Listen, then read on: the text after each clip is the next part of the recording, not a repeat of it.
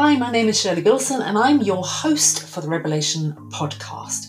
This podcast is about reinvention, courageous goal setting, and inclusive thinking for results. It's a mix of personal journey, reinvention stories, strategies, and exploring the critical role of what goes on between your ears, taking a conscious look at unconscious thinking.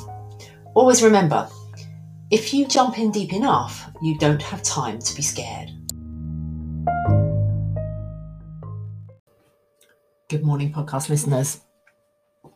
This morning's a short episode, and it will be short because I have a client coming shortly, is about the question, why?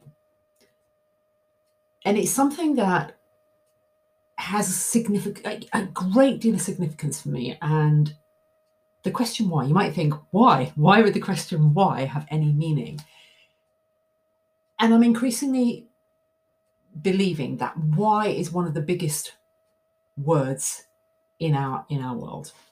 Such a small word, and yet it has such significance, I believe, for the way we live our lives, our entire lives, the way we construct our societies.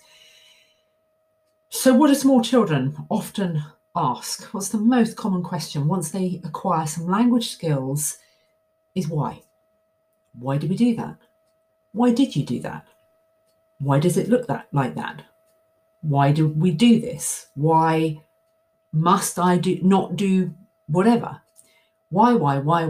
And for the first few years when they're really small, we go with it and we're quite well equipped at answering those questions. But then as they get tougher, they start to ask us questions we have no idea what the answer is. And a lot of us, because we've got other pressures in our lives, we unintentionally, sometimes, intentionally on others, we start to shut down those questions because we can't answer them. And we might shut them down by either making something up, thinking, well, they're just young, it's just a story, it doesn't really matter. And it may not, if we make up a story about Father Christmas or God or anything, we kind of think, well, yeah, but that's okay because there's an air of mystery and magic in childhood that's important to maintain. And I'm not arguing that it is or isn't. But once we move beyond that and they start to get to an age where they don't accept the notion of magic or mystery, or they know that actually, where are you getting this from? They start to question the answers they're being given. And then they become more wise. And then there are follow-up questions like what, how, and another why. And we don't have the answers, so we start to shut down. And why does this matter? What's this got to do with midlife or society? I think it's got everything to do with society, and it comes back round and hits us on the back of the head like a boomerang that we swung out earlier in our life, and it comes back round and hits us on the back of the head. Why? Because we shut down, or we get shut down as young people from that question why, we stop asking the question, or we don't stop asking the question internally, but we stop asking the question of others. We start accepting things that we don't really feel comfortable accepting. We start going with things because we've learned the rules. Remember an earlier episode about rules are for fools? That to question something of a certain person with a certain status is the wrong thing to do. Don't question it, just do it. Just do it. Or because. How common are those phrases? Just do it, or the answer is just because. In other words, I'm shutting this down. We're not going any further with this. And this gets played out, arguably in a slightly more grown-up tone of voice, in businesses across the planet, by employers to employees, by colleagues to one another, by customer service teams to customers. They might dress it up in nice clothes, but fundamentally, if we keep probing, but why, because a part of us says, this isn't right, this doesn't stack up, this doesn't feel right, this doesn't seem to ring true to me, but we start shutting ourselves down and we run the question in our heads, and we might run it privately in conversations with others, and we get ourselves wound up about it and we create stress for ourselves. So we move away from the why, like stop asking about why. You can't change things. And I need to do another episode about this to give this more weight, to do the topic justice, really.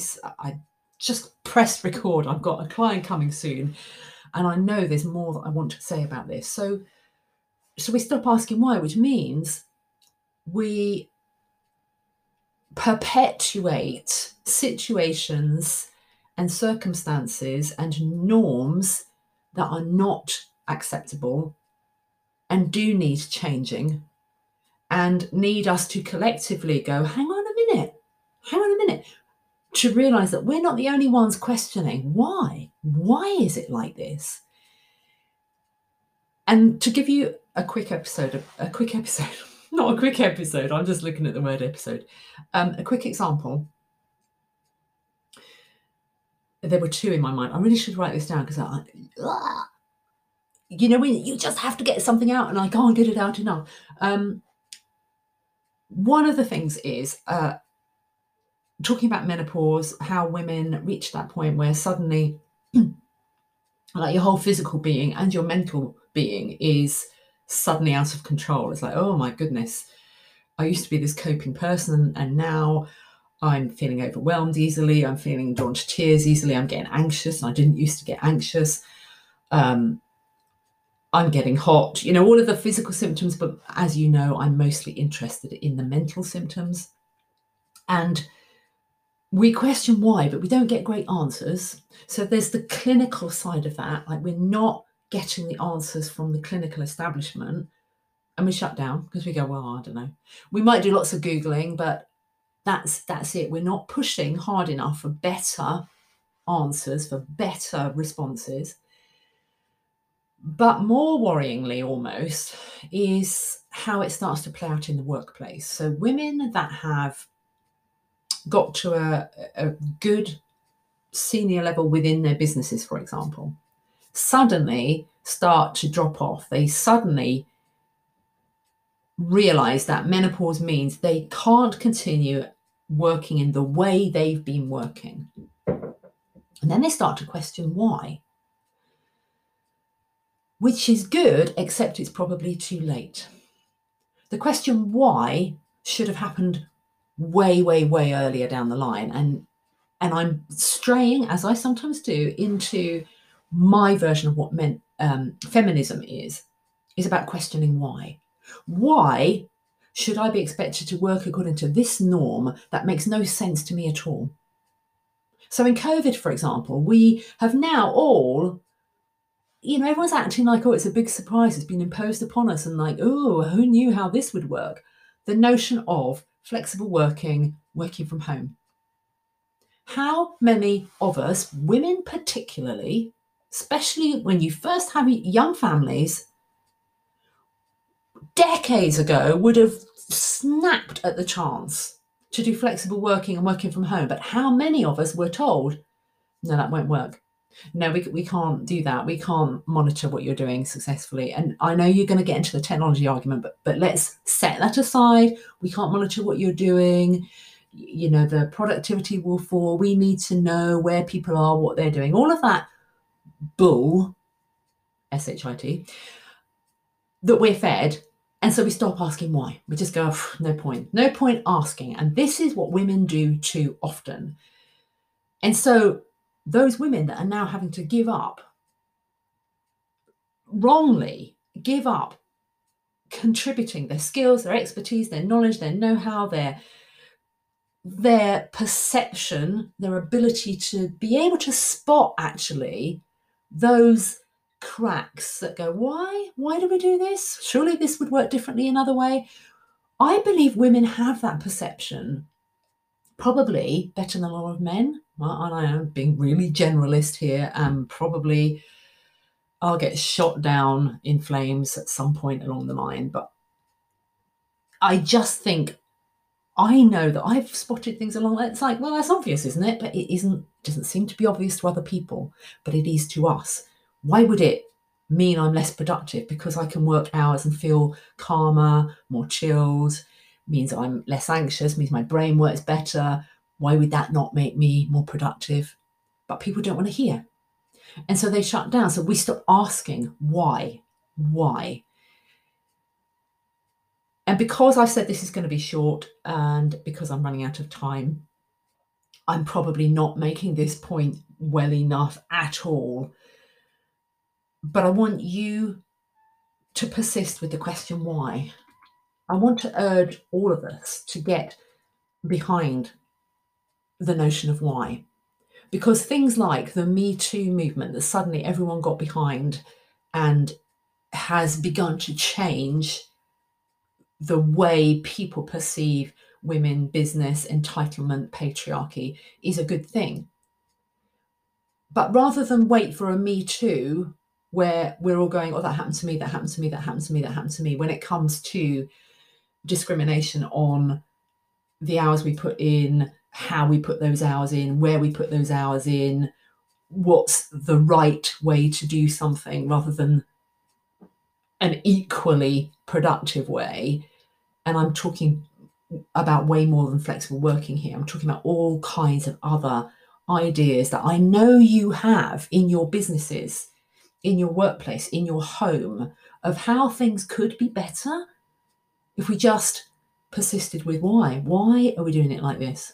Why? Who says? Who says this is the best way to do it? If we do that instead of waiting until it's a Me Too, in pushing with, no, I'm not accepting this. Give me a better answer.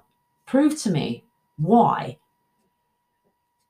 And we don't want to rock the boat. And it's in our nature for most of us to just, let's just smooth things. Oh God, let's not make things difficult. Yeah, just go with it. It's fine. Just go with it. It's our strength, but it's also our Achilles heel. Why causes trouble, creates ripples, challenges. But I think we've lived too long enough with just smoothing things over, allowing things to be the way they are. Oh, no, yeah, I know. You're not going to change that here. That's how it is here. That's how it is in this workplace. That's how it is in this line of business. That's how it is in this family. No, it's time for us to stop going with the flow so much. And this also kind of moves into the realm of not saying yes so easily to everything, learning to be more assertive, to say no to stuff.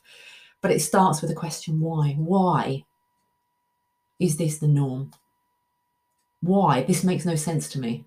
To persist with why, to not shut down our children, to not shut down ourselves, to explore what the answer is, even if we don't know what the answer is. Explore, well, how could we try this out? Let's see. Let's not shut this down. Let's explore. How does this work?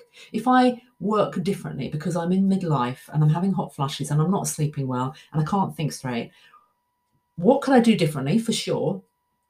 But why couldn't we do things differently too? This has probably turned into just an absolute rant. And many of you may think, I don't know what she's on here. What is she on? But that's fine. Why? You can question why. Why the hell did she record this episode about why? And when I've got time, I might plan out something nice and structured where we can explore this. But you can tell it comes from a place of repressed, oh, that's okay. Yeah, just go with the flow. Just smooth this over. Why?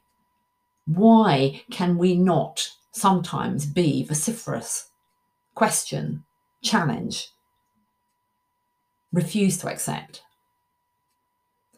Midlife or any other part of life. That's how we get change, not just for us, but for all the people that follow us, to make their lives easier too, to make their lives better if we question why. Breathe, Shirley, breathe. And back in the room. So if you found this weird, wonderful, you value these podcasts, please share widely on your own social media platforms. And I look forward to welcoming you on another episode tomorrow. All right, take care. Lots of love. Speak to you soon. Bye for now.